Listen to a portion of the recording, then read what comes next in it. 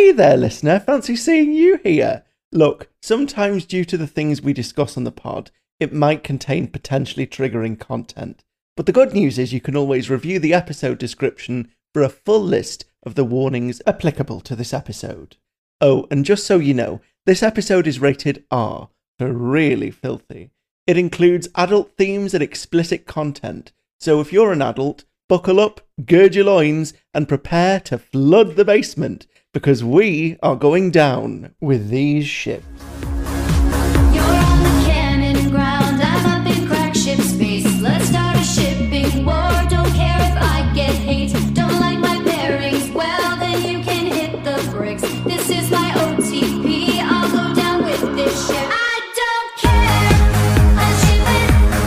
I don't care, I ship it. Welcome back to Care of Magical Shippers. It's a Harry Potter ship culture podcast, and I am Megs. And I am Nathan. And I feel like we say this every single time for the past 5 episodes. We haven't seen each other in a really long time, so we're probably going to be real weird. Yeah. Over the holidays, we had to keep pushing things out, and then just being sick and tired, and it's just we're finally okay, we're still kind of sick and tired, but we're gonna do this anyway. Yeah, I got COVID and I'm still coughy, so if you hear phlegm-based interruptions during this episode, that's why. And then, Megs, you've been doing the work of about 5 people, all rolled into one. Yeah. So, Megs's head is basically mostly sponge at this point. Yeah, with nothing absorbed. It's a dry sponge. There's nothing tasty. in the sponge. It's just... That is I wish. Oh gosh. Yeah, it's been really bad. But I'm sure hey, hopefully it's supposed to be temporary. We'll see how that goes. And but now I'm going to hopefully make myself feel better. And we're going to talk about Harry Potter ships. And yeah, let's do that. And hang out with my best friend, so that'll be super fun. That's a good time. That sounds like harmless fun. Let's do that. Yeah. I'm all for welcome. So welcome to us trying to make ourselves feel better and have a good time, and you're just here for the ride, I guess you could say. We're just we feel like crap, and we're gonna try and not feel like crap, and you're just gonna listen to us doing whatever we can. Yeah, welcome to us trying our best to be normal and human. Yeah. And you know what it is? This is care of the magical shippers. This is self-care of the magical shippers.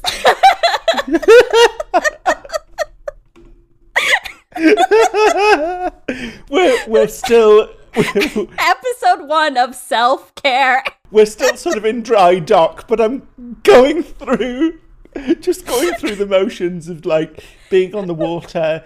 We haven't been out in a while, and the boat's sort of it is sailing, but we're in shallow waters. Yeah. Oh man. Okay, so this week is going to be, we had mentioned it. I don't know if we actually mentioned it or if I cut it out or we put in if you haven't realized yet, at the end of the episode, we now have a little blurb that we made, since we cannot decide whether to stick to what the heck we're planning to do next time. So instead, we're just going to tell you after the episode's over for our own sanity, as well as we think it's kind of funny. So make sure that you wait for that if you don't know that that's a thing we do now. Yeah, so just stick around to the end of the episode to actually find out what we're doing next time, because we don't know. I mean, I'm going to quote to you directly from I think it's Deathly Hallows Part 1, where Harry says, when have any of our plans ever actually worked? We plan, we get there, all hell breaks loose. That's basically...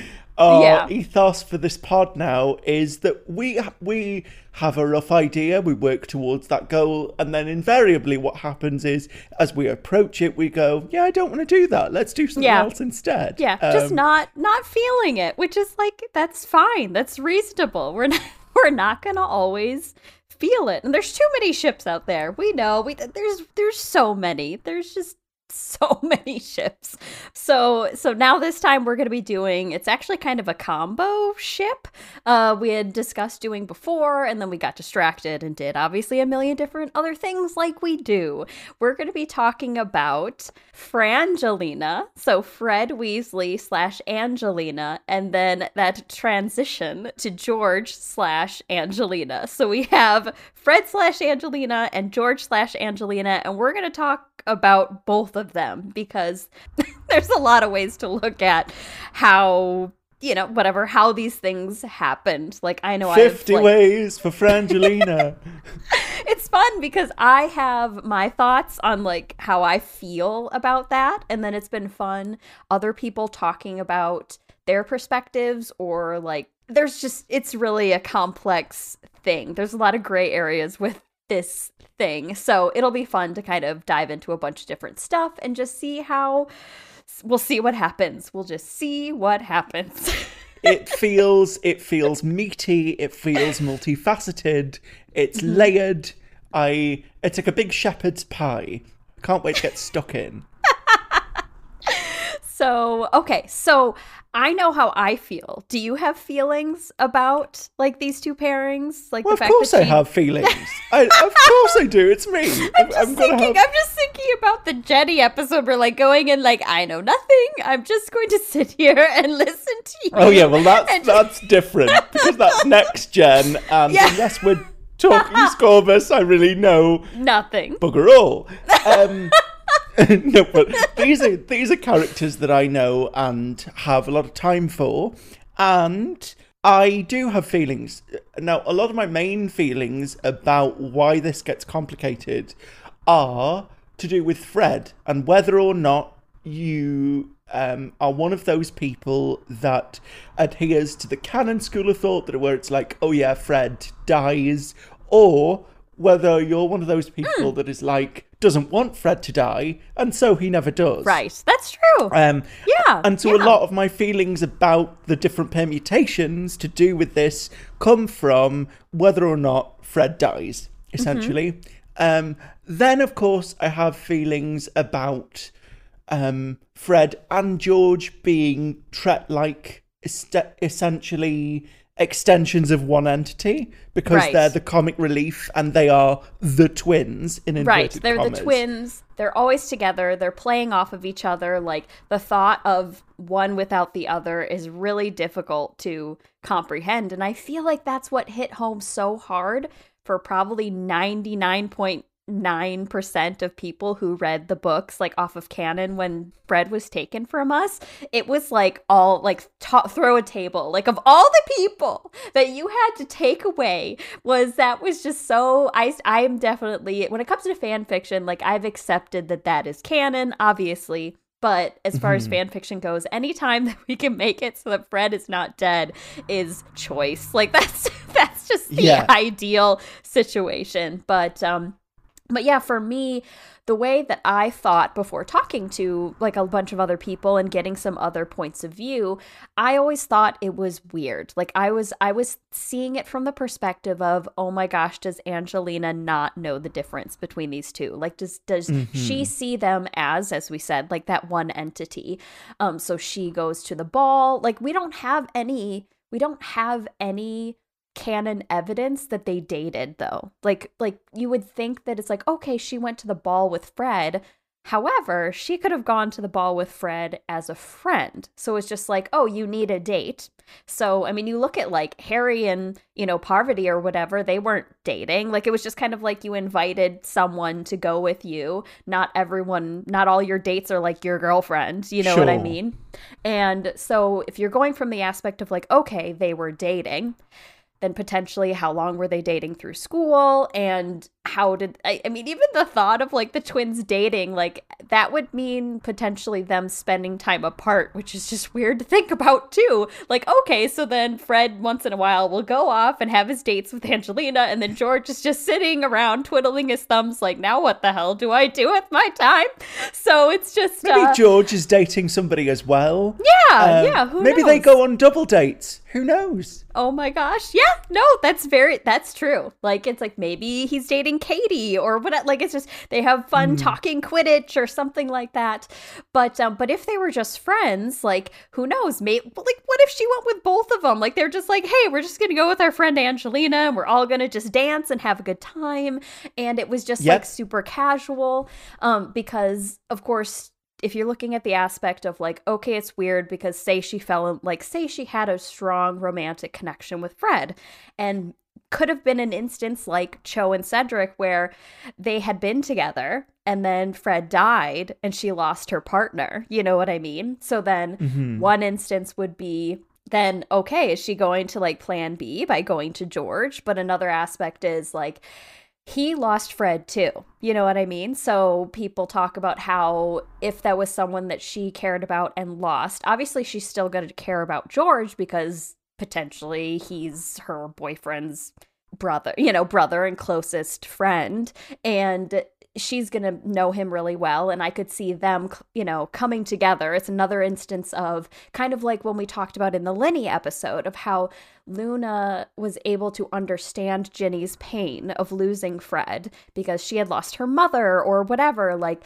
it would be the same instance of like George would want to be there for her, like he wouldn't abandon her because he would know either A, how special she was to his brother, and that could over time and healing could end up growing into something. Like, it makes me think of course it's different because it ends up blowing up in the face. I don't know if you ever saw the movie Pearl Harbor. I feel like it's one of those ones I've seen, but I only remember bits. Yeah. So ultimately what happens is one of the either like pilots or things like that, there's two best friends and they're in the army or whatever. I totally know military stuff, so I'm gonna whatever. They are Army Navy people. They're in the military. That's all I know. And the one has a fiance. They've been together whatever a long time. He supposedly dies. He goes missing and they assume that he died. I mean, it's been like months, like a long time of him being gone. So of course his best friend and his fiance came and grew together and ultimately fell in love because of coming out of that loss and pain and being there for each other. And then surprise, he's actually alive. So then he comes back and she's in love with his best friend. And now it's all confusing because she's like, well, I kind of accepted your death and now you're here.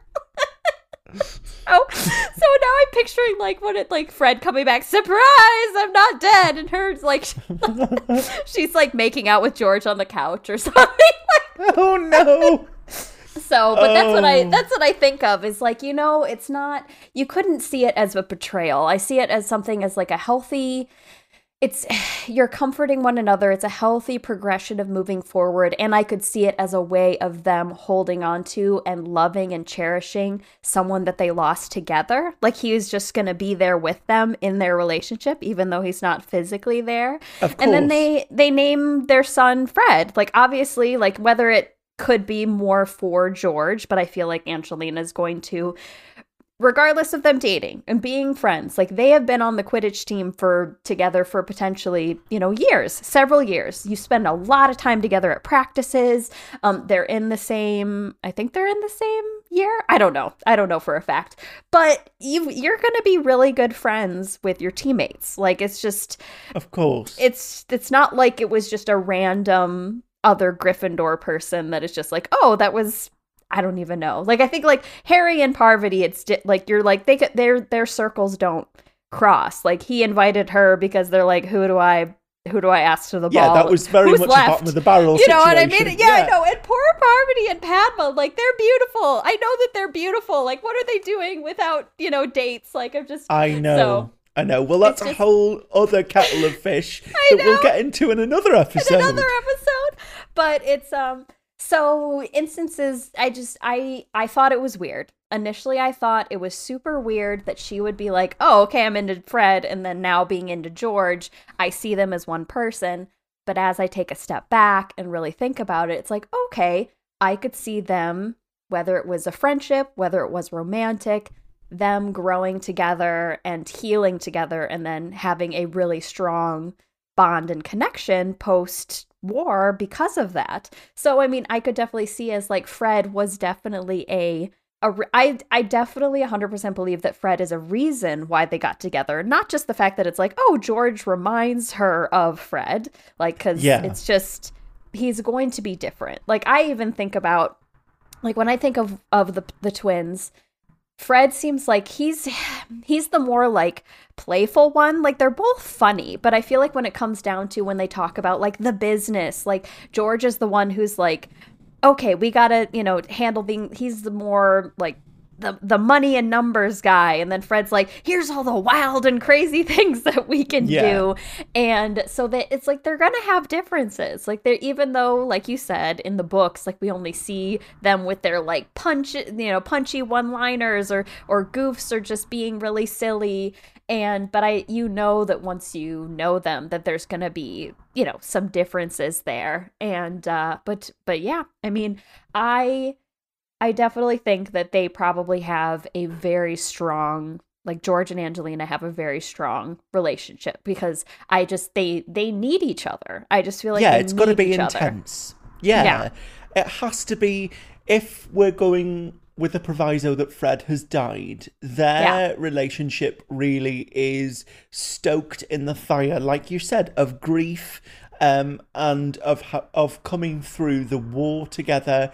And like you say, their relationship has been galvanized by being on the same Quidditch team. Right. So they are, if you consider that psychologically, that's going to be a time for both of them that they're really looking forward to. Because, particularly Fred and George themselves were never very academically focused. They were certainly gifted. We know that Flitwick keeps a part of their swamp whenever he vanishes everything else, but he keeps a little part of their swamp. So we know that had they chosen to be academically minded, they could have been brilliant there as well. But part of their excellence was definitely on the Quidditch pitch. And so for all three of them, that has to be a time that they're really looking forward to. So you've already got this sort of positive up energy, and then you form really strong friendships and get to know each other on a sort of an instinctual level. Because especially where it's team play, you have to be able to intuit what your other players are doing. You have to get to a stage where you know wordlessly what's happening on the pitch, so you coordinate. And then based off of that, like, Fred and George are very humour forward, so I can imagine that there's a lot of in-jokes going on between them all the time. And, and it's so easy to see that romance, like, naturally blossoms because of that. Because it's a very intense sort of furnace and environment for them all to be in. And this is, like, I'm going to have to talk about this, even though it's a bit of a complicated issue, because, so bear with me, listeners, because it might seem like I'm going on a tangent, but I swear I'm going somewhere for a reason. Take a drink, have some water, buckle up, we're ready. Let's do this. Okay. So, whether or not you think Fred died for a good reason, or whether you think Fred died just for the purpose of the narrative, defines a lot of how you see the subsequent relationship with Angelina, I think. Because if you see Fred's death as perfunctory, as just sort of like paying lip service to the fact that certain people have to die in war, and we're just, going to be dealing with death as a necessary part of conflict.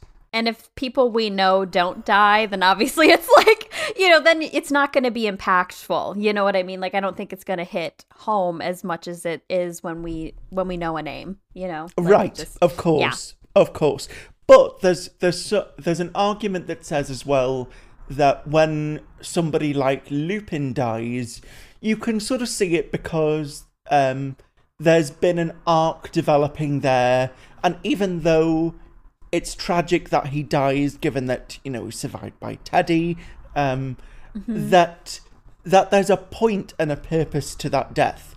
And I get that there are people that will argue and say, well, some death is senseless. There are people that are taken away from us very quickly who don't have a lot of personal story that do just die. And maybe it was the author's intention to explore that side of mortality. And I can see it. But I also think a lot of the deaths, a lot of the 50 that do die are really just sort of, in my opinion, thrown together for the shock and awe value of them dying, which is why I think, like, bringing Fred back is different to me than bringing somebody like Sirius back, who, that death had a point not just to the broader story, but to the end of that whole book, whereas Fred's death is just like, oh yeah, Fred's dead now as well. Right, right. It was just like, and then he was smiling and unseeing, and you're just like, oh my God, my entire soul just, I don't even know. Like, it just, I completely agree. Exactly. So I don't think that Fred's death was as justified as those arguments might suggest that it is. Personally, that's just my view.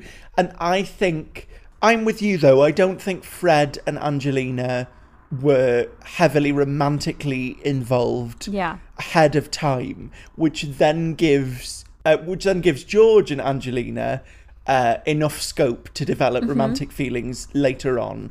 But I definitely think because Fred and George have such a close relationship, regardless, they're both going to be close to whoever they mutually end up dating anyway. Right. So there's always going to be this very, very intense togetherness with whoever it happens to be. Right. Now, the fact that it's Angelina is interesting again, because I said to you before we started recording, my brain confuses Angelina with Alicia because they're both A names and they're both on the Quidditch team, and my brain did a thing where it sort of sandwiched them together, and I was like, wait, who's who here? But as you correctly pointed out to me, Angelina is the Quidditch captain who is very driven. She's very following on from the Oliver Wood legacy. So I can see her particularly pushing for a relationship with George because she seems determined to salvage some good from the situation, to not let either of them be mired in the grief of losing Fred if he dies. But then also, I'm convinced that however that relationship resolves itself, even if Fred is alive and not involved in the romantic side of the relationship, but still in that close circle, I can still see it being, like Angelina being very, putting her best foot forward and making sure that they're all looked after in that way. Because she seems very, we see her in this captainly capacity, but it also belies a sort of a tendency to want to organise outside of that and make sure everybody's okay. And Fred and George are essentially just there for comic relief, at least in terms of canon narrative. So I think they'd need a sort of a more sensible stabilising influence from the outside of both of them to be like, okay, yeah, but what's actually gonna be happening as regards to our own futures? It's all fine to be laughing and joking and being silly, but also we're not going to be school kids forever. And it's fascinating to me to be like asking questions about how that works. I'm like, I always love post Hogwarts. I have a thing for it because I am particularly keen on seeing characters that don't just stay at school age. And I'm interested in seeing Fred and George grow up and grow around somebody like Angelina and how that love develops. So, like, I was thinking of, because I'm pretty sure that they're in the same year, because Angelina's Quidditch captain over the 5th book, because they didn't have Quidditch during the 4th book because of the Triwizard Tournament. Yeah. So we didn't know who it would have been at that time. And then it's Harry in the 6th book, and the twins leave before their NEWTs, but it technically was their last year. Yeah, it's their last year anyway. Yeah. So I think that they were in the same year. So I think of, like, how would they still be in contact? Like, I think of, especially fan fiction is really big on, like, what is it? Like Gryffindor, like the Gryffindor piss up or something like that. Like people getting together at the pub every so often and just like seeing your like dorm, you know, your buddies. Cause like a lot of times when it comes to like, as far as the size that we know of Hogwarts, like it's you and only a couple other people in your year in your house. Like Hermione, as far as we know, it's Hermione, Lavender, and Parvati. Like we only know that it's those 3 in her year. And then obviously we have Ron, Harry, Neville, Dean, and Seamus. So that's 5. So that's only so many people. Like it'd be easy to get them all together, even if they brought their partners or whatever, just to like stay connected. So I feel like that could be something that especially the twins would like either put something together or even like host something at the store or things like that. Like I feel like it, or even just quit like a Quidditch thing, like inviting all the Quidditch people to like come and hang out and things like that. So I feel like they could, there's a lot of opportunities and reasons why you would stay really close to your schoolmates in comparison to like, that's not really a thing for, I don't know, for in, you know, my experience, just because it's like, well, I mean, I had 100 people in my, you know, graduating class or whatever versus 7 or what, you know, whatever. So it's like, obviously I'm not going to be hanging out with these hundreds of people all the time. But that's a common theme that I see with post-war stories is if, you know, like all the Slytherins get together or all the Gryffindors get together and it's like once a month or whatever, like it's just something that they do. And I could see that being the case for their year in school or doing the Quidditch, whatever.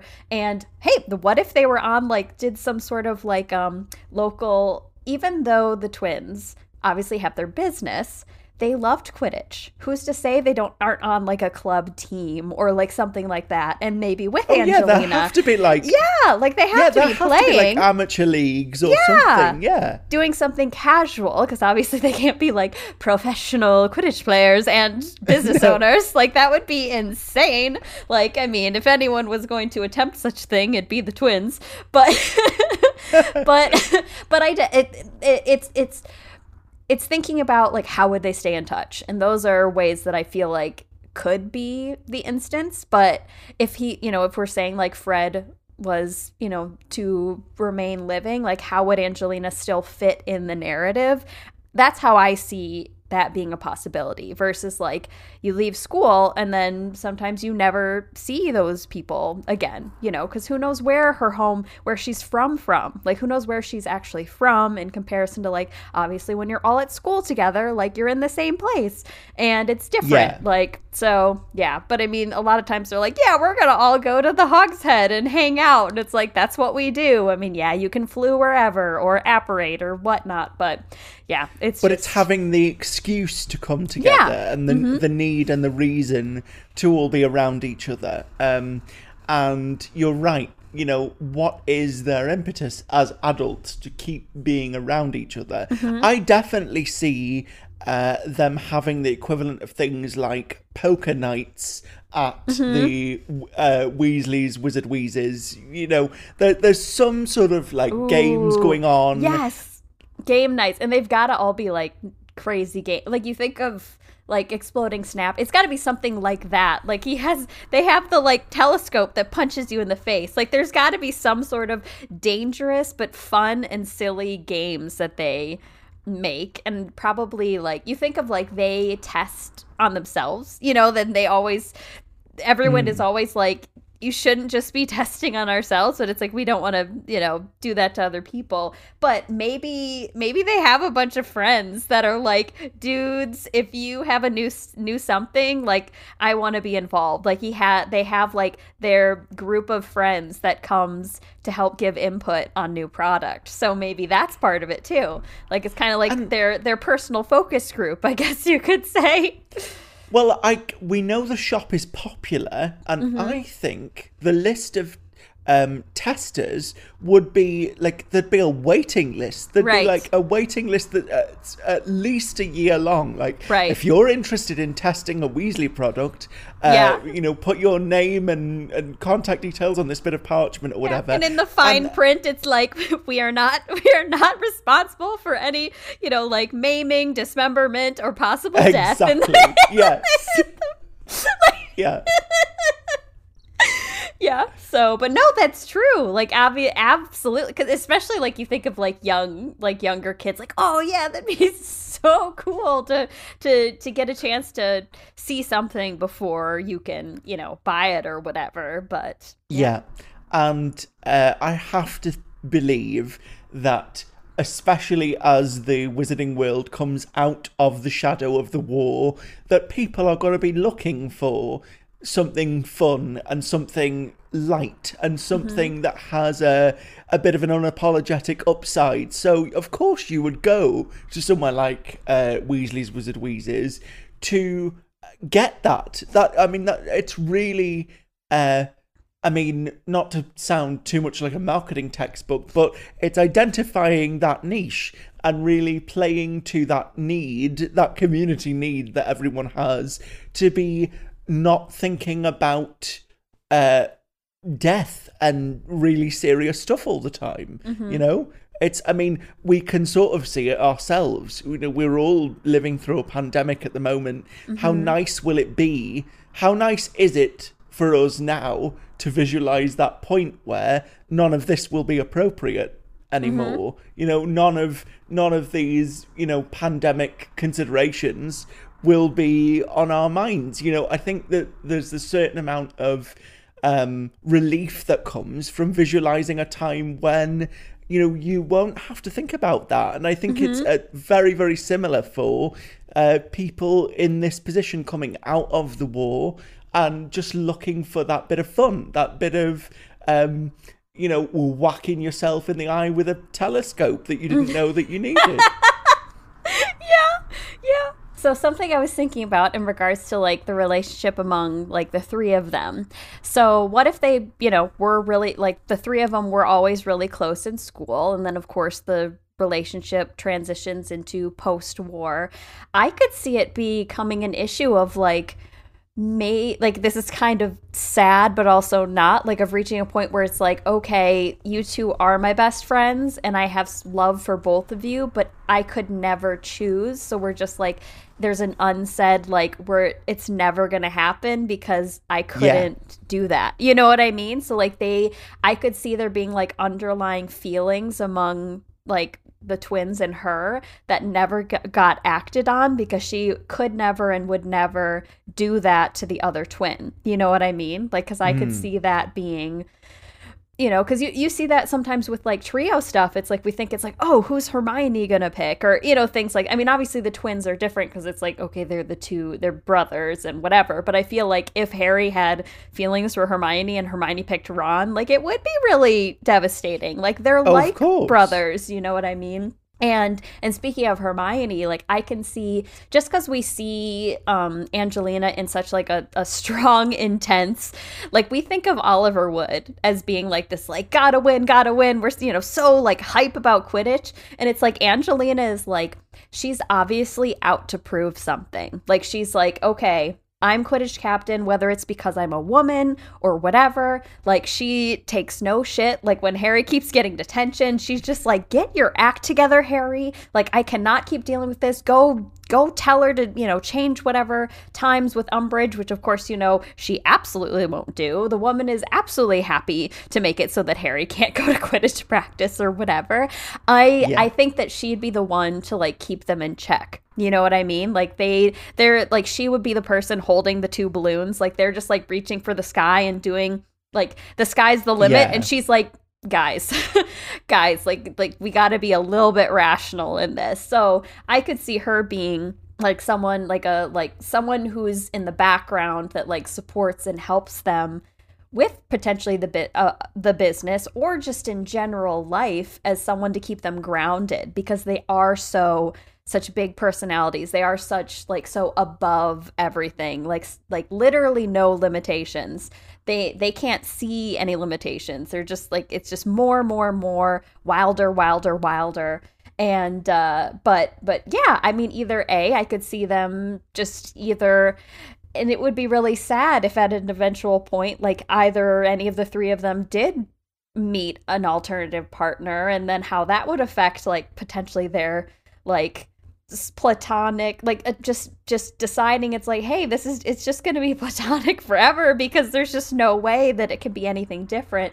But then there's also like, there is the opportunity where it's like she's the center of a poly dynamic and she's with both of them, but the twins aren't together.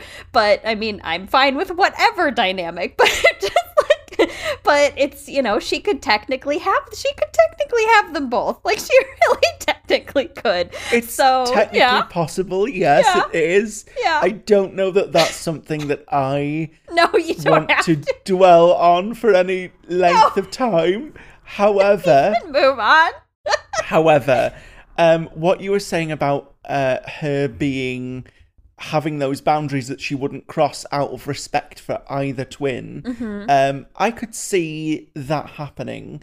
I also think, I think we've talked about this before, but I sort of feel like it's unrealistic to expect that your relationships going into adulthood will all be formed by connections you make at school. Right.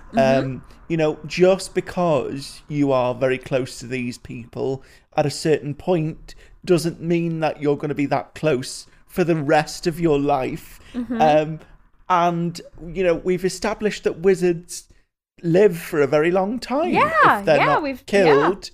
So there's an awful lot of years within which to meet people and do stuff. And, we haven't even talked about Lee Jordan, but, Lee Jordan is definitely in their friendship group. Yeah. And it's just as conceivable to me that one of the twins ends up with Lee Jordan and one of the twins ends up with Angelina. That's so true. I didn't even think about that. Oh my gosh. Yeah. Oh gosh.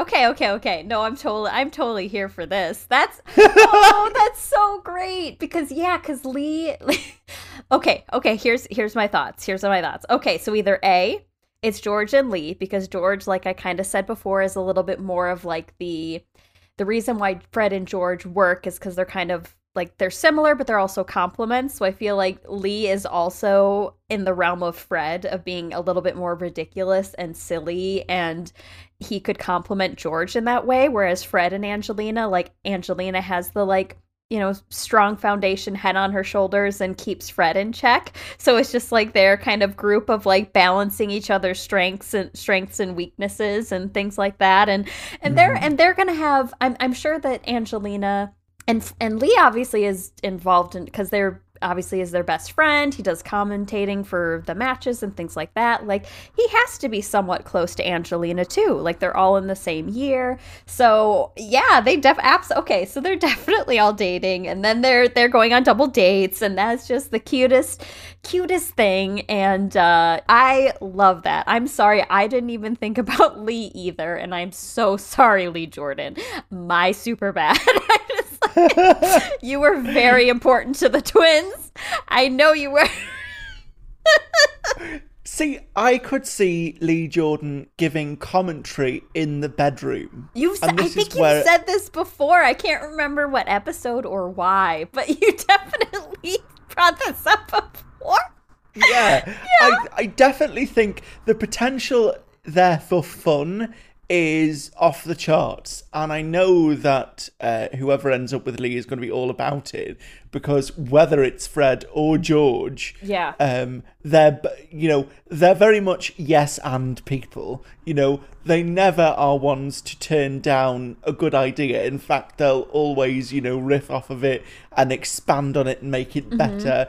And I just feel like if they're going to be around people in the long term, they're at least going to want to be with people that can match them on that wacky creative level. And I feel like that is really important and integral to both of their characters, because they're individual characters, and I think it's important that we speak about them individually, given that they're so often lumped together as twins and they're not the same. They're not the same person. Yeah. So it is important that we treat them individually, but broadly speaking, they're both driven by humour. They're both driven by a need to not take themselves seriously. I love their energy of just constantly taking the piss out of life. Yeah.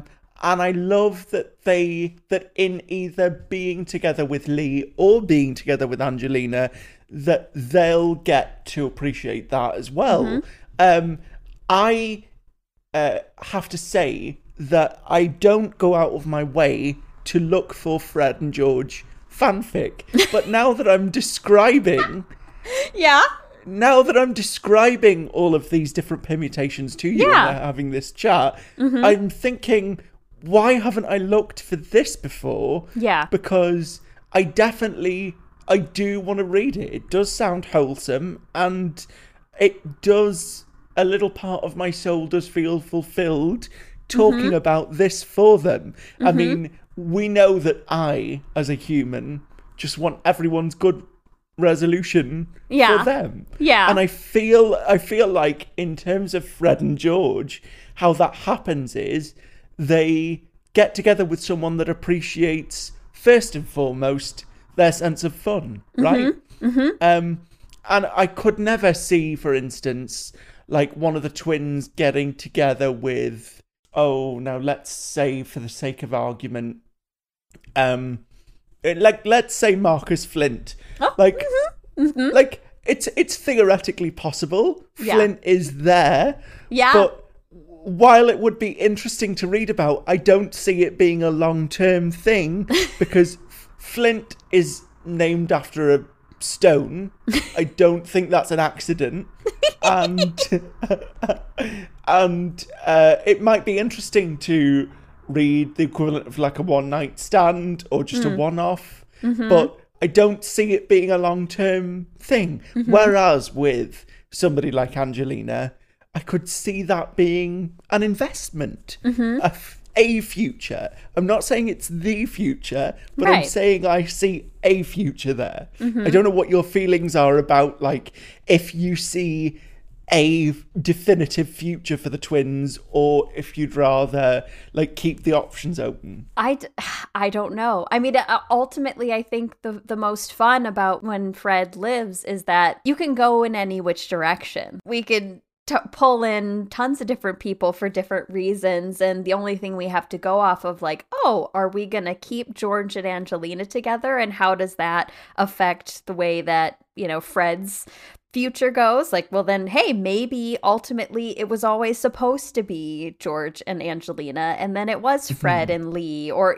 something like that. Like, I don't know. I just and I always was curious in regards to the two of them, is I remember them bringing up the possibility of buying Zonkos, so they would be in Diagon Alley and in Hogsmeade. So would it be like the first time that either would they each manage different ones? Would it be like the first time where they're kind of like working separately from each other? So it's like a step in the direction of like figuring out separate lives while still sharing the same thing. So the opportunity there of like making that shift from like, hey, we're the goofy brothers that do all these things, but then it's like, okay, we're the entrepreneurs, businessmen, adults that are ready to move forward in our futures together, obviously, but as individuals. And so I wonder how if that got affected because of what happened to Fred or anything like that. We just yeah. So I don't know. But it's funny you bring up Marcus, and I'm like, oh, of course you can't date Fred because he's made for Oliver. So it's just yes, this is Marcus true. Can't date anyone else because Marcus is supposed to be with Oliver Wood. It's just like, that's just duh. I mean, it's like Harry and Draco. Like they're the conflict, whatever. Although now I've been thinking about Marcus and Harry for whatever reason, and there's like no fic out there, and I'm really sad about that. I don't know. It just came up, okay? It just happened, and I cannot. It came up. It just happened. I don't know. I just like I've been really into Marcus of late, and it just I don't know why I pulled Harry in there, but there wasn't really anything to. Oh, I wonder what we're going to be covering in next episode. Oh man. So anyway, oh yeah, Fred and George and stuff and things. Oh. Okay. Here's I remembered something from a while back. So I read a story that was canon adjacent, like through the series of pretty much everything happening as it did, but with different relationships happening. And when it reached the point of when Fred died, because of course it's like Fred is talking to Percy, like Percy shows up and Percy makes a joke, and then obviously Fred is killed. This person writes Percy being the one who was killed, which the way I looked at it, I was like, wow, this actually hits really hard too, because it was him finally accepting he was wrong and coming back in and trying to repair a relationship with his brothers and shared a moment with Fred.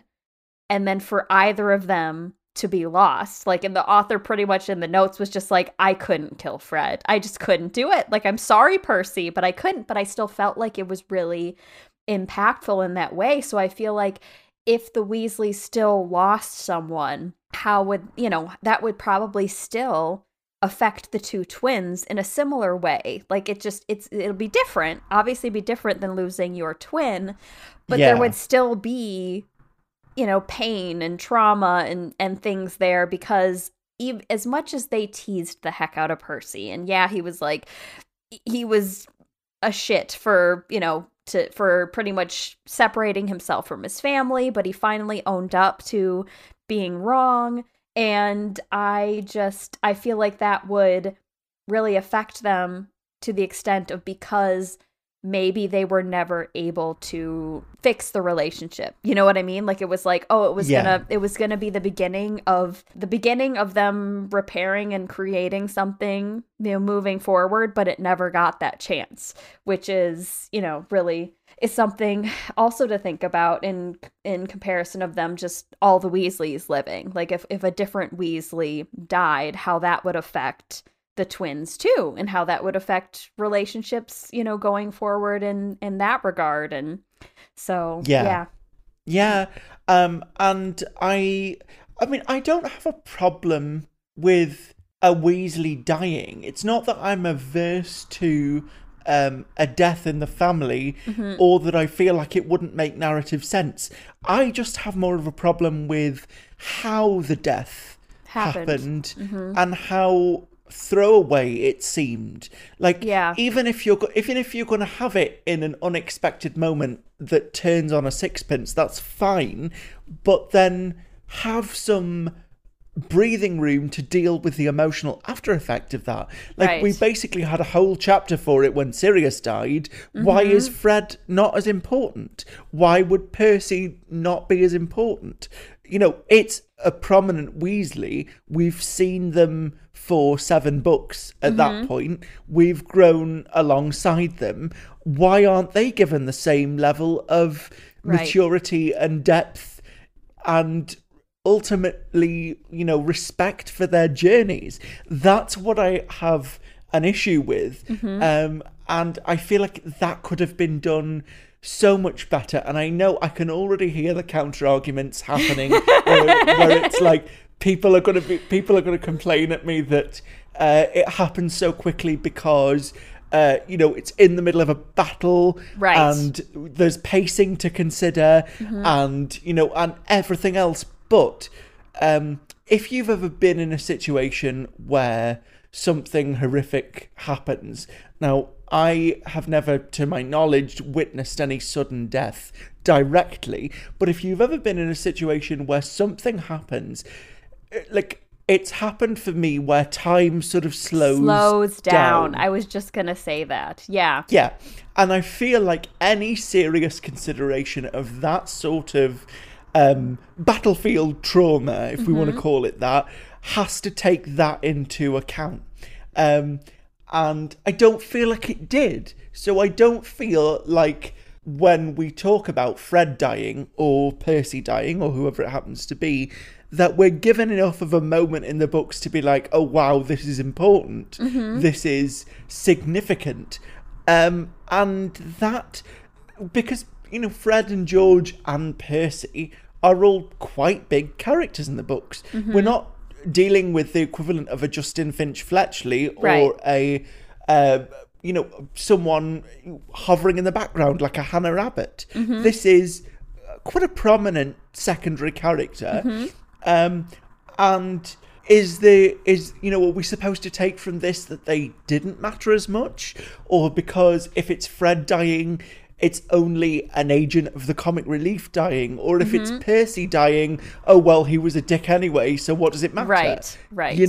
Yeah, and I think, and another issue that could be said about Fred dying is, well, we still have George. You know what I mean? Like, it's like, oh, it's just one half of something that's still there, whereas like someone like Percy or Charlie or Bill, like that's like final. Like, it's like you've lost that sibling in comparison to like George reminds you of the person you lost. Not that like Percy's personalities or mannerisms or things like that couldn't be in any of the other siblings, but it's literally like I look at George and I see Fred, and so therefore it either hurts, like it's that's another thing of George feeling like he causes his family pain because they see Fred. Right. So that's also, I've read, where George has a really hard time, not only because he's lost his best friend and his twin and a big piece of him, but the fact that like his mother can't even look at him, like she just cries, you know what I mean? So that has to be so hard. Like, how do you move on from that? Like, it really truly amazes me that George makes it through it. You know what I mean? I just feel like there's so many things that could just really reach a point for him where he's just like, why? Like, why? Everything that I've put into to this point is like, I feel like he would need someone in his corner to help him. You know what I mean? Like, he wouldn't be able to get out of this alone. There's no way. And I feel like there'd be a lot of instances of him feeling like he's doing harm to his family because he looks like the person that they lost, and that's got to be awful. Like, that has to feel terrible. Right. Well, if we deal with this sort of dark and brooding George, how reasonable do you think it could be that he ends up with somebody like Pansy, who represents something darker, something other, a circle that would, while he was still being, naive and fun-loving, wouldn't have been open to him, but who is available to him now because he would be a product of a lot more dark, emotive stuff that he needs to exercise and get out of himself. is it feasible that he ends up with someone who is more of a reflection of that side of his nature, of that he goes down a sort of a Snape-ish trajectory of feeling very... I mean, it's different because obviously he still has living siblings and a family there that want to nurture and support him. Yeah. But if you're saying that he has a tough time because he can't be around his family because they all remind him of Fred, he's going to want to put himself in surroundings that are totally different. And alien to him. So I could see him maybe ending up with somebody who we wouldn't traditionally put him with. Well, it's funny you bring up Pansy because I feel like, I don't know if we talked about this with the Ron and Pansy, but with Pansy, like, she's a character that, I mean, you either keep her being like a bitch or you give her the opportunity to have her redemption of seeing it from the point of view of giving up Harry to save others. You know what I mean? Like, everyone sees her as the bad guy for saying like, oh, there's Harry, turn him in. And everyone being like, how dare you? Like, you're terrible. But she's like, look at all all the people that died after this. Like, it would be instant, to like look at her and demonize her for such a thing. And there's the possibility of her like gravitating away from her family or having different, values, or trying to be seen as someone other than the person who tried to give Harry Potter up to Lord Voldemort. And maybe it is something that they like find each other. Like, what if it's one of those instances of like George is at a bar, literally like drinking away his sorrows, and she's kind of there too, or him meeting someone in that regard. But then is that an instance where two broken people would heal and move forward, kind of like we talked about potentially Angelina and George, or would it be something that grew into something continuously toxic because they couldn't grow out of where they were at together? Like, it depends on if they want to move forward, or if the fact that it's like, you're a distraction, like I'm with you because I don't think about anything else that I don't want to deal with. You know what I mean? Whereas someone like Angelina is from his past, is from some sort of relationship with his brother, like has a direct connection to, I feel like, it would have been very different and would be easier for him to gravitate and stay away from his family if he went in a totally different, direction. Or even, it doesn't even have to be Pansy. It could literally be just any random person. Like we talk about, I think, what is it? One of the instances where, we have Audrey, who's Percy's wife, that we don't really know anything about her. And then Rolf is a Scamander. Is that right? Yeah, Rolf? yeah. That's so right. I mean, Rolf but we know that name, but it's like, how do we, how did she meet him and things like that? So it's like, doesn't mean that you're meant to be with someone you went to school with. Like, you're gonna meet other people, and but I feel like Angelina was probably chosen because of that. Like, I feel like she would be someone to help link him to a past that he might want to outrun, but she doesn't let him. If that makes sense. So, a couple of things that we haven't talked about yet are the children that George and Angelina have, Fred and Roxanne, and also whether or not Fred comes back as a ghost. Yeah, I think because they talk about, what is it? Because Harry talks to Nearly Headless Nick. But does he talk to, who else does he bring it up to when he is wondering about Sirius? I think it's mostly that he has the discussion with Nick. I know he talks to Rowena Ravenclaw, but I think that's mostly about like, the diadem.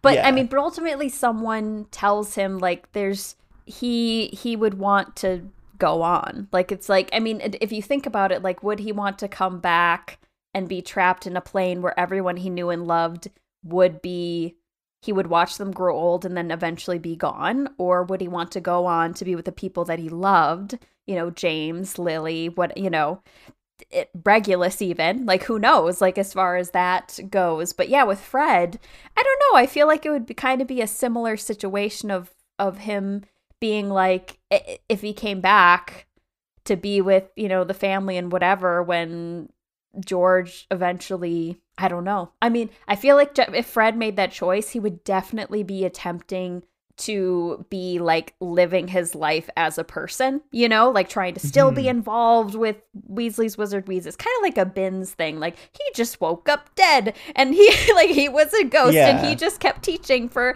whatever, however many, you know, decades or centuries or whatever. And but yeah, it's interesting why someone would make that choice. And I feel like most of the time the choice is made out of fear. Like fear of what's next, of fear of being forgotten or whatever. So I feel like he wouldn't, I don't know. Like but he's going before everyone, you know, I mean, not that he obviously doesn't have grandparents and things like that, but it's like he's one of the first of all of them to, you know, to leave them. So obviously he's going on to wherever. Yeah. Like, I don't know. Yeah. One of the things I suppose that sort of sways me against Fred coming back as a ghost is that I see him being like quite hands-on with the pranks. And then we know that, like, unless you have like the Bloody Baron with his sword, like, unless it's something that you have you on actually you, have, right. Yeah, you can't necessarily interact with your surroundings. So I think that would be an incredibly sad existence for Fred. But what I can see, and what I do see happening, is George having a portrait of Fred commissioned, like the magical portraits in the headmaster's office. Yeah. And so whenever anybody is coming into the shop, you'll still get the banter between them because George is having it with Fred's portrait. So there's still that element of continuous give and take, you know? That would be so wholesome. Like, and my question is, like, I don't know that this has been answered anywhere, but how do you get everything that was a person up until their death? Like, how are you able to put that into a portrait? Is it like sometimes when it's written in fic is like, okay, like you might see, like it could be a Dumbledore portrait, but like when he's younger, because it was commissioned and he put his memories or whatever into it because he was still alive. Like, can you commission something after the fact? But it's like, because would Dumbledore have a portrait waiting, you know, just to like be there, and like he's, you know, kind of like a software update, like every once in a while he goes and has a chat with his portrait and it's just like, so this is what happened this year, you know what I mean?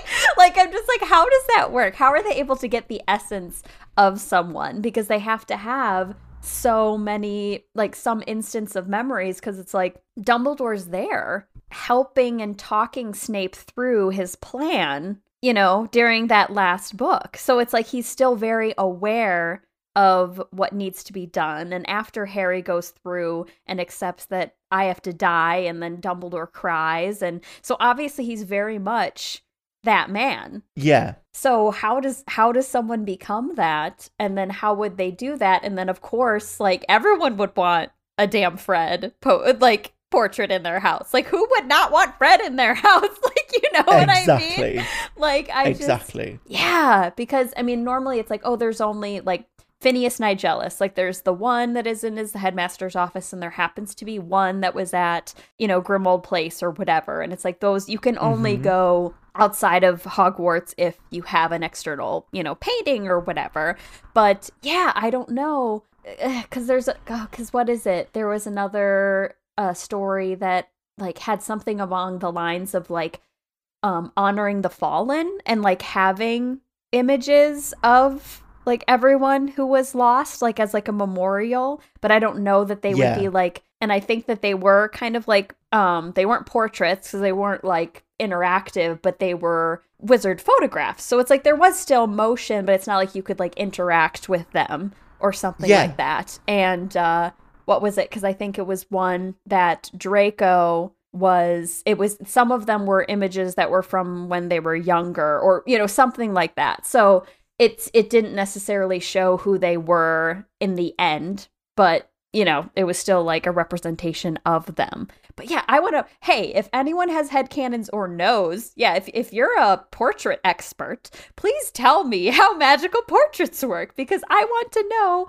how everyone could get a Fred portrait, because everyone deserves one.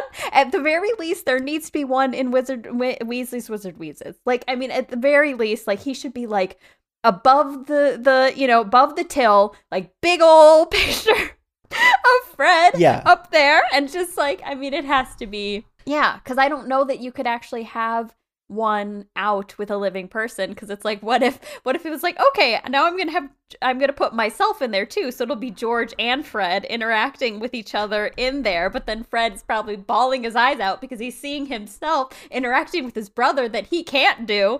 I just don't understand how these portraits work. Well, in my headcanon, we've talked about Luna being a really good illustrator before. You know, what if Luna paints Fred's portrait? Oh, that would be so sweet. Like, and she would probably do it unprompted. Like, I could see her doing that for several people. You know what I mean? Like, that just being her, what she decides or makes the choice to be like, I want to help my friends heal, because friendship is very important to her.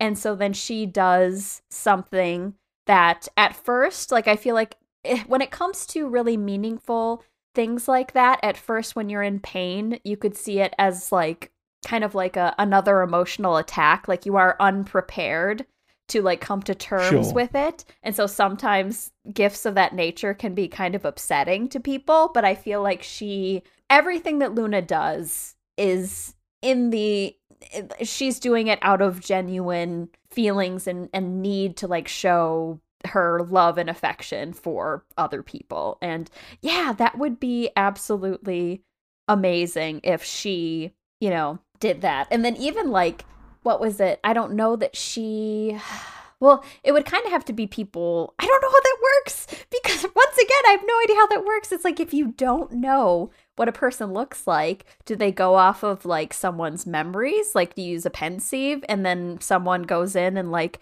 watches a memory to then be able to paint them appropriately? Or literally, is it like bibbity bobbity boo portrait? You know what I mean? Like, it's just like, how does this work? I want to know the logistics of magical portraits. Like, I want to know how these work. But I love the idea of Luna painting these, like her like packaging them up and having them just like kind of show up, you know, like even like a picture of Sirius, or like, you know, for Harry, like that would just be, it's just that just has to be so, that would be just such a beautiful thing. So I feel like having something like that versus Fred coming back as, you know, a ghost, like that would be something permanent for him to be like, it's like, okay, you're going to be on the human, you know, the living plane forever, and then most likely the rest of your family will go on without you.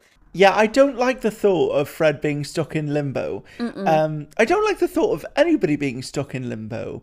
And I think, I mean, this is probably too spiritual a topic for this podcast, but I would like to think that one of the Weasleys could at least make the choice to bring Fred with them if they felt that Fred was stuck, like he needed the help to move on, that they could do that, you know? Okay, question.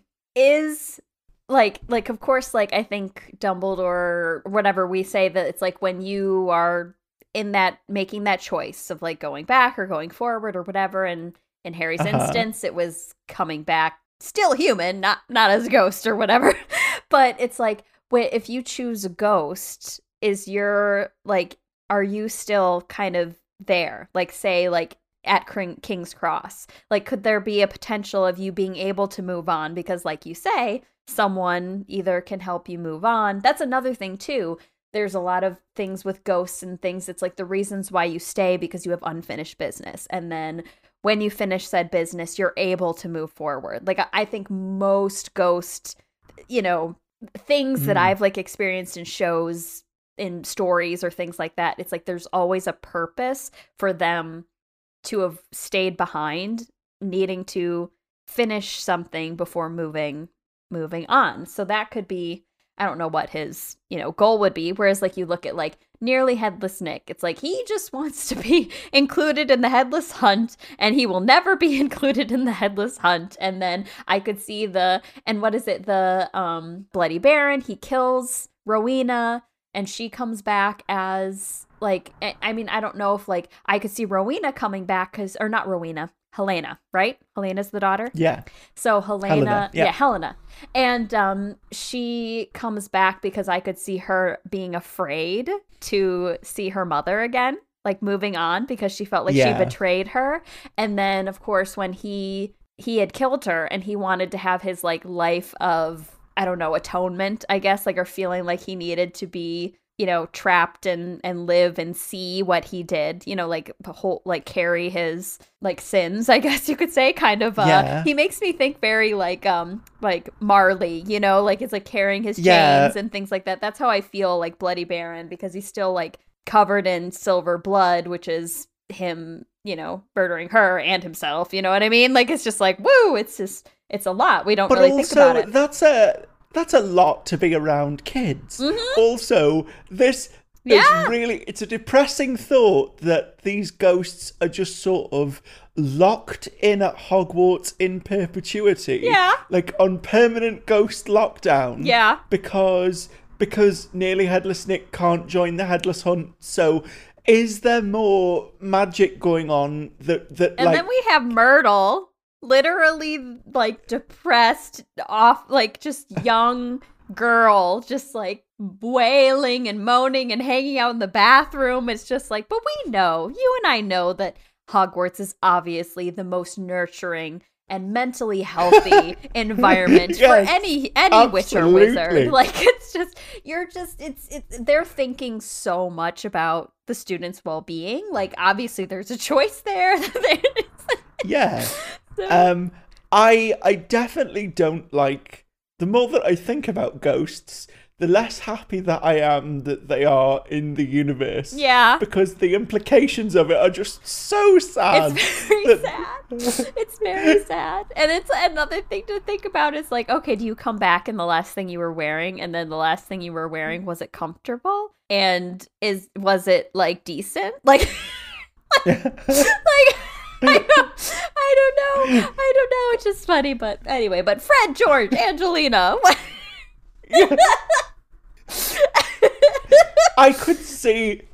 If you get to choose what you wear as a ghost, I could see Fred electing to come back in a mankini. Oh my god. Just for the pure, like, just for the shock value of it.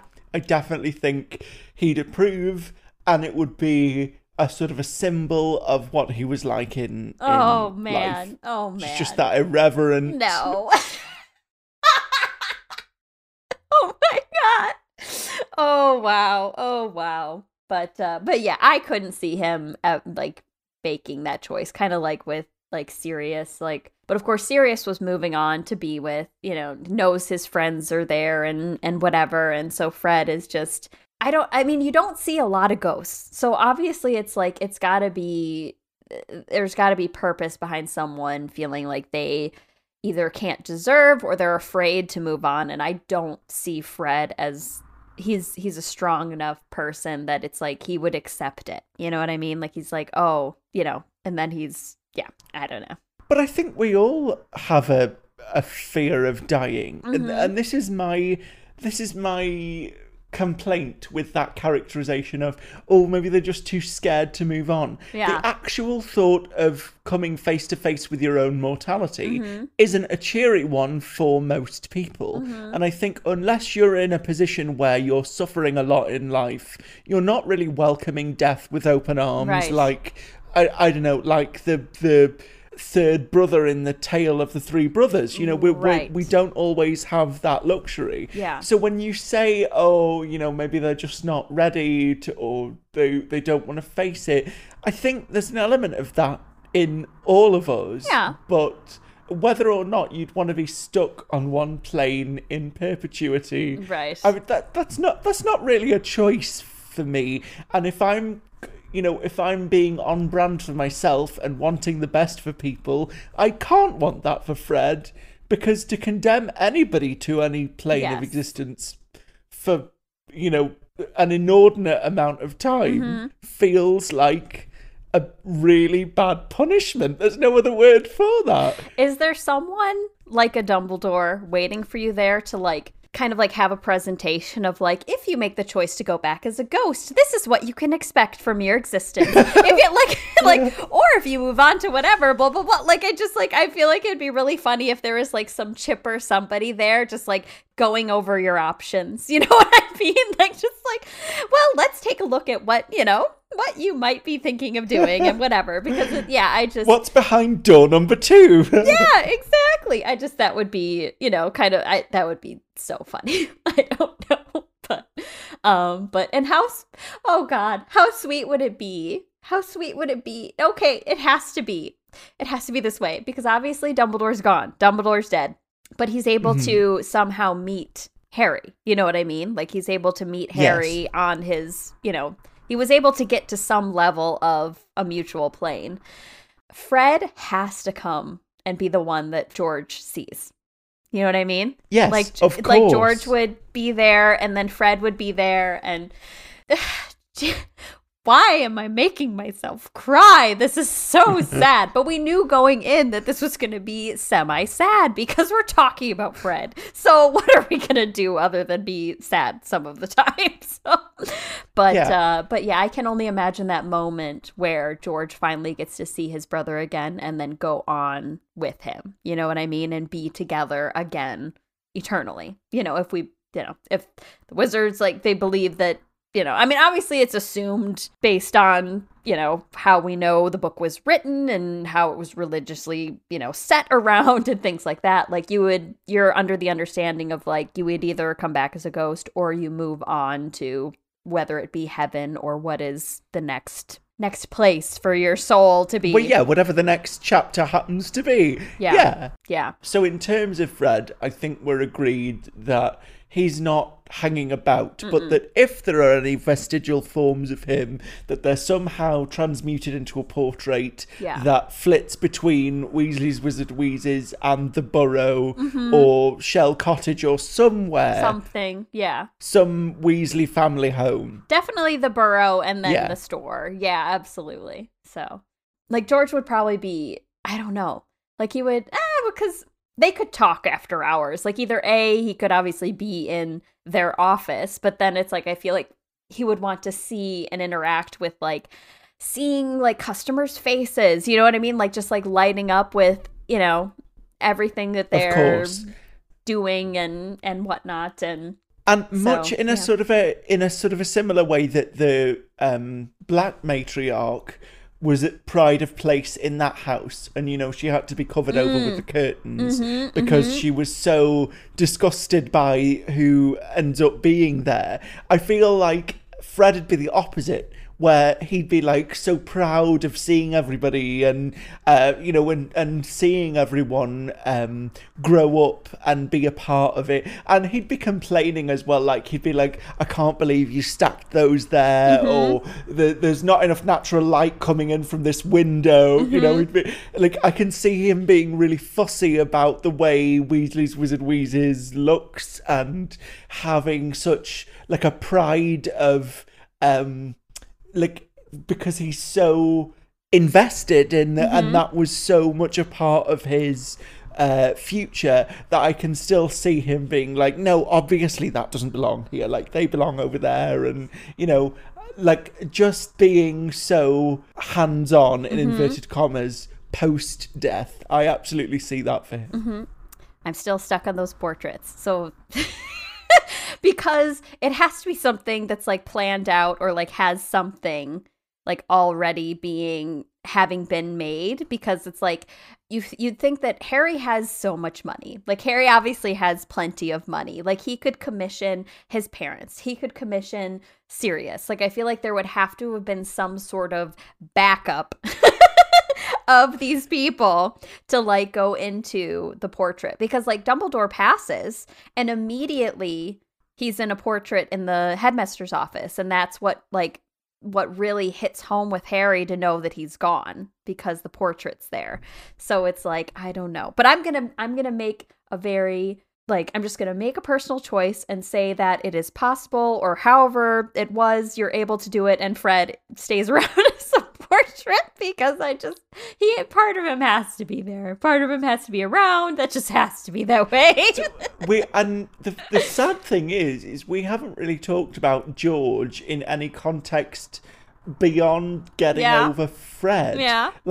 And he does have canonical children. Yeah. You know, they are there. He has to have some sort of life and some happiness that he's found for himself. I mean, whether or not that you take that from canon, or whether or not he's, you know, been dating Lee Jordan. Right. And we take it off in fan fiction directions. I also want George to have his happy future. I want Angelina to have hers as well. But I just think we're so used to seeing particularly these three core characters together. They are like another trio, like you said. Right, yeah. And I think we get used to sort of grouping characters together and seeing them all, you know, being part of a larger unit, that when they're separate, it feels wrong. Yeah. Because they never were when we knew them, you know? Yeah, no, that's absolutely true. I definitely think Angelina is like the Hermione figure of like just holding them accountable and just being like, you know, like even in school, like it's like, you guys need to study. Like, I know you guys are smart. Look at all this stuff you make. Like, you're just lazy. Like, it's one of those things that they're definitely brilliant. Like, they are smart. They're probably Percy smart. Like, they are super smart. They just don't care.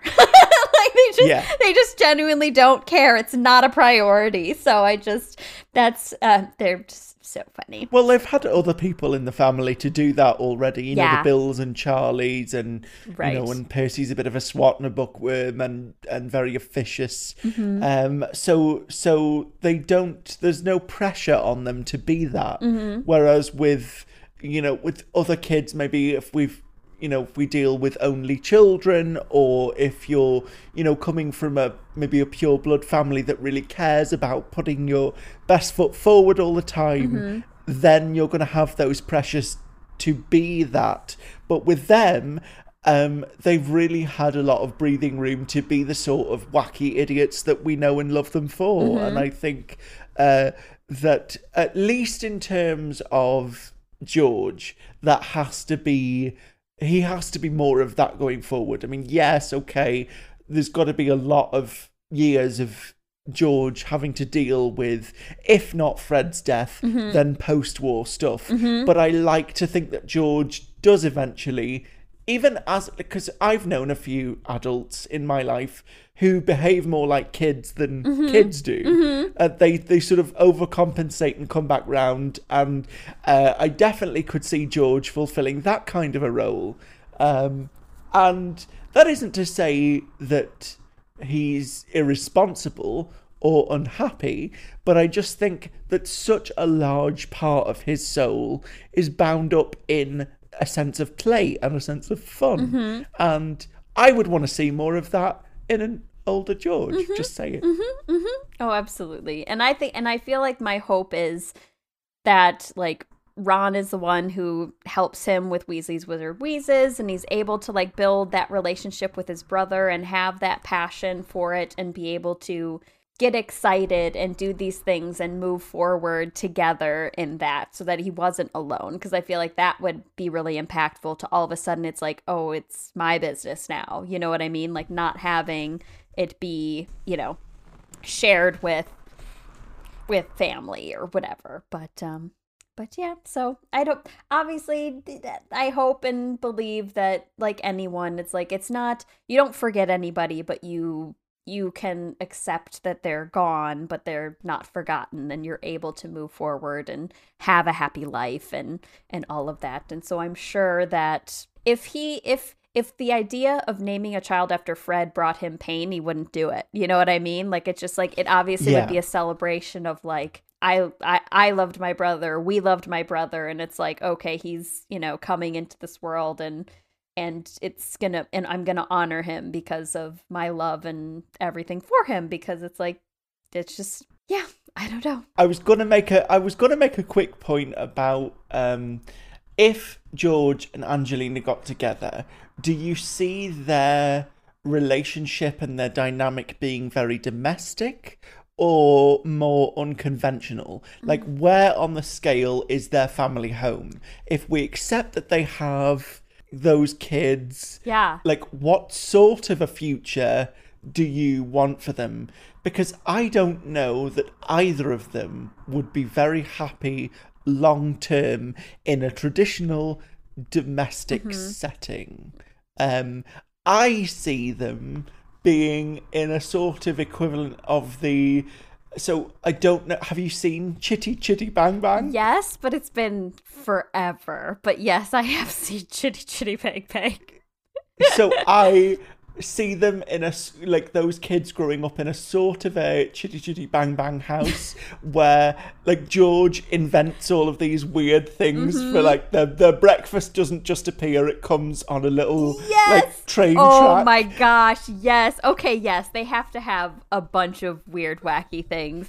And Angelina is probably, like, shrieking up the stairs like, George, blah, blah, blah, like something either breaks or, like, you know, something, it's like, stop it, stop testing, stop testing these things here, like, Yes. But, when I think of George and Angelina, it makes me think of, like, when people see Ginny moving on to be, like, moves on to the Holyhead Harpies, and she does her professional thing until, I'd imagine, like, once you decide to have children, and obviously that's very hard to do sports and have kids and that sort of thing. And I could see Angelina moving on to do professional sports. Like, I feel like she's really passionate in that regard, and then maybe it takes a while for them to be together. Like, and you know, what if he's like kind of like the best friend cheerleader? Like, whenever she has like local matches, or if he's able to go, like, he's always going to see her games and whatever. But she definitely would be the person to, like, hold down the fort. Like, she'd be the one, like, you know, holding the kids accountable, but then also, like, hoping that they have fun, because of course George is just gonna be that cool dad. Like, he's just gonna be that goofy cool dad that, and mom's gonna, you know, Angelina's gonna have her hands on her hips, like, all the time, just like, oh my gosh, like, seriously, you're a bigger child than they are, like. But that's what she loves about him. Yeah. And, like, when the kids are slightly older, he can bring them to, like, the matches, so they're all watching mum play. And, like, I can see George sort of doing the equivalent of the Weasley jumper thing, except I can see him making, like, Weasley scarves for them to wear at the matches and stuff. Oh, that would be so cute. Yeah. I know. Yeah. I know. So much as I said I don't see them in a traditional domestic setting, I definitely think it can be fluffy. I just don't think very much about tradition sits well with either George or Angelina. You know, I think they're both a bit too creative and a little bit too adventurous for that to work long term. Maybe that's just the way my head works. Well, you think of, like, Angelina was one of the few that we know of, like, girls that actually put forth their name as, like, champion. Like, she was obviously confident enough to be like, I want to do this. Like, I want to prove that I can be like this. And I feel like she will always be that, you know, that individual, which I really admire about her character in that regard. So it's like, even though we don't see a lot of her, you can kind of, like, finally pick out, like, you're like, okay, she's small, but she was definitely positively written as a strong female character. We just don't see a lot of her. So that's, like, a very positive thing that came out of her character creation and things like that. But yeah, I I don't know. It's funny. Like, we talked about all the sad stuff, and now I'm at the point that it's like, you know what? There's too much like fun and goofy in there, and they would have so many happy memories that it's like, I know that they would reach a point that their life would be so blissful. It would be so much fun. They would just be just like, he would be pulling pranks all the time, and she would pretend to be mad at the same time. She'd just like, this is the reason I love you, you know, sort of thing. And I feel like it would, if anyone would be able to over time be able to reconnect with that like whimsical, you know, side of things, like George would get there. Especially, I feel like once they had kids, like I feel like that would be really impactful for him to be a parent and get back to like, okay, now I have to get on this child's level, and I can remember the reasons why I'm into like even Weasley's Wizard Wheezes. It's like, I own a joke shop. Like, obviously I'm not a normal adult. Like, it's just like, I literally am making all these weird things mostly for kids. You know what I mean? So it's, but yeah, they miss Fred, but they're really happy together. I'm glad that that's where we're leaving off today. After everything, they are very happy together. The end. The end.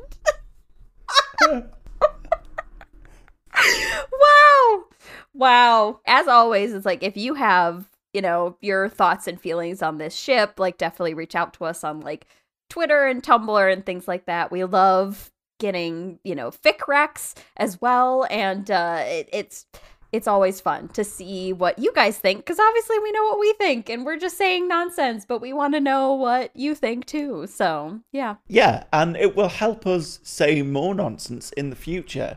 If you have a good idea and you're like, I would like Nathan and Megs to talk about this thing. One of the ways you can do that that's really cool, that I love, is if you reach out to us on our Telegram.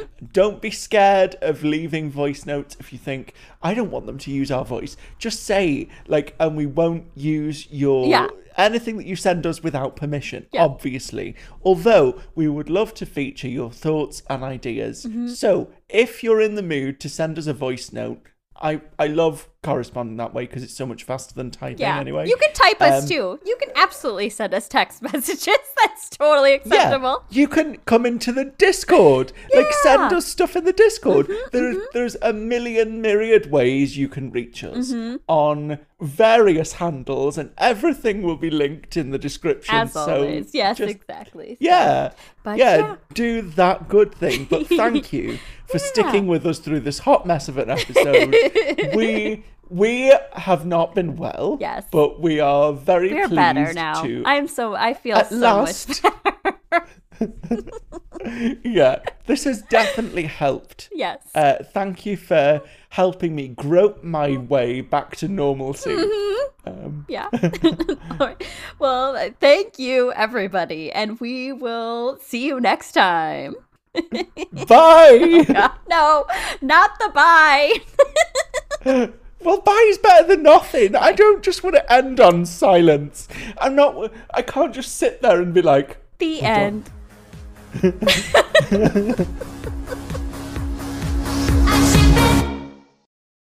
So now that you've finished enjoying that episode, I bet you're wondering what we're going to be talking about next time. Will it be a ship? Could it be a trope? What about a character-centric episode?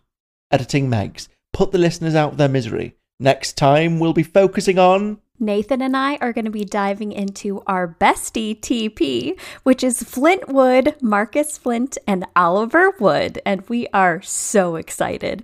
So come back to enjoy that at your earliest possible convenience, but, you know, preferably sooner rather than later, because we do make it so you'll listen to it, and we hope you enjoy it. Remember your Gunkle Nathan's advice.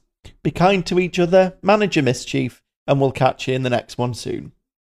While you're waiting for the next episode, all the shipping fun can continue online. You can head over to all of our social media platforms, like Magical Ship Pod on Twitter and Instagram, and Care of Magical Shippers on Tumblr. You can get in touch with us by email at careofmagicalshippers@gmail.com, or you can leave us a voice message with all of your ship and fic thoughts and feels, and have the chance to be featured on a future pod episode. We are also live on Patreon. Patrons have access to early episodes, bonus content, extended uncut episodes with all of our nonsense, ficlets written by me, exclusive merch, and a patron Discord. Another easy way to show your love for the pod is by leaving a review on Apple Podcasts. And thank you so much for listening.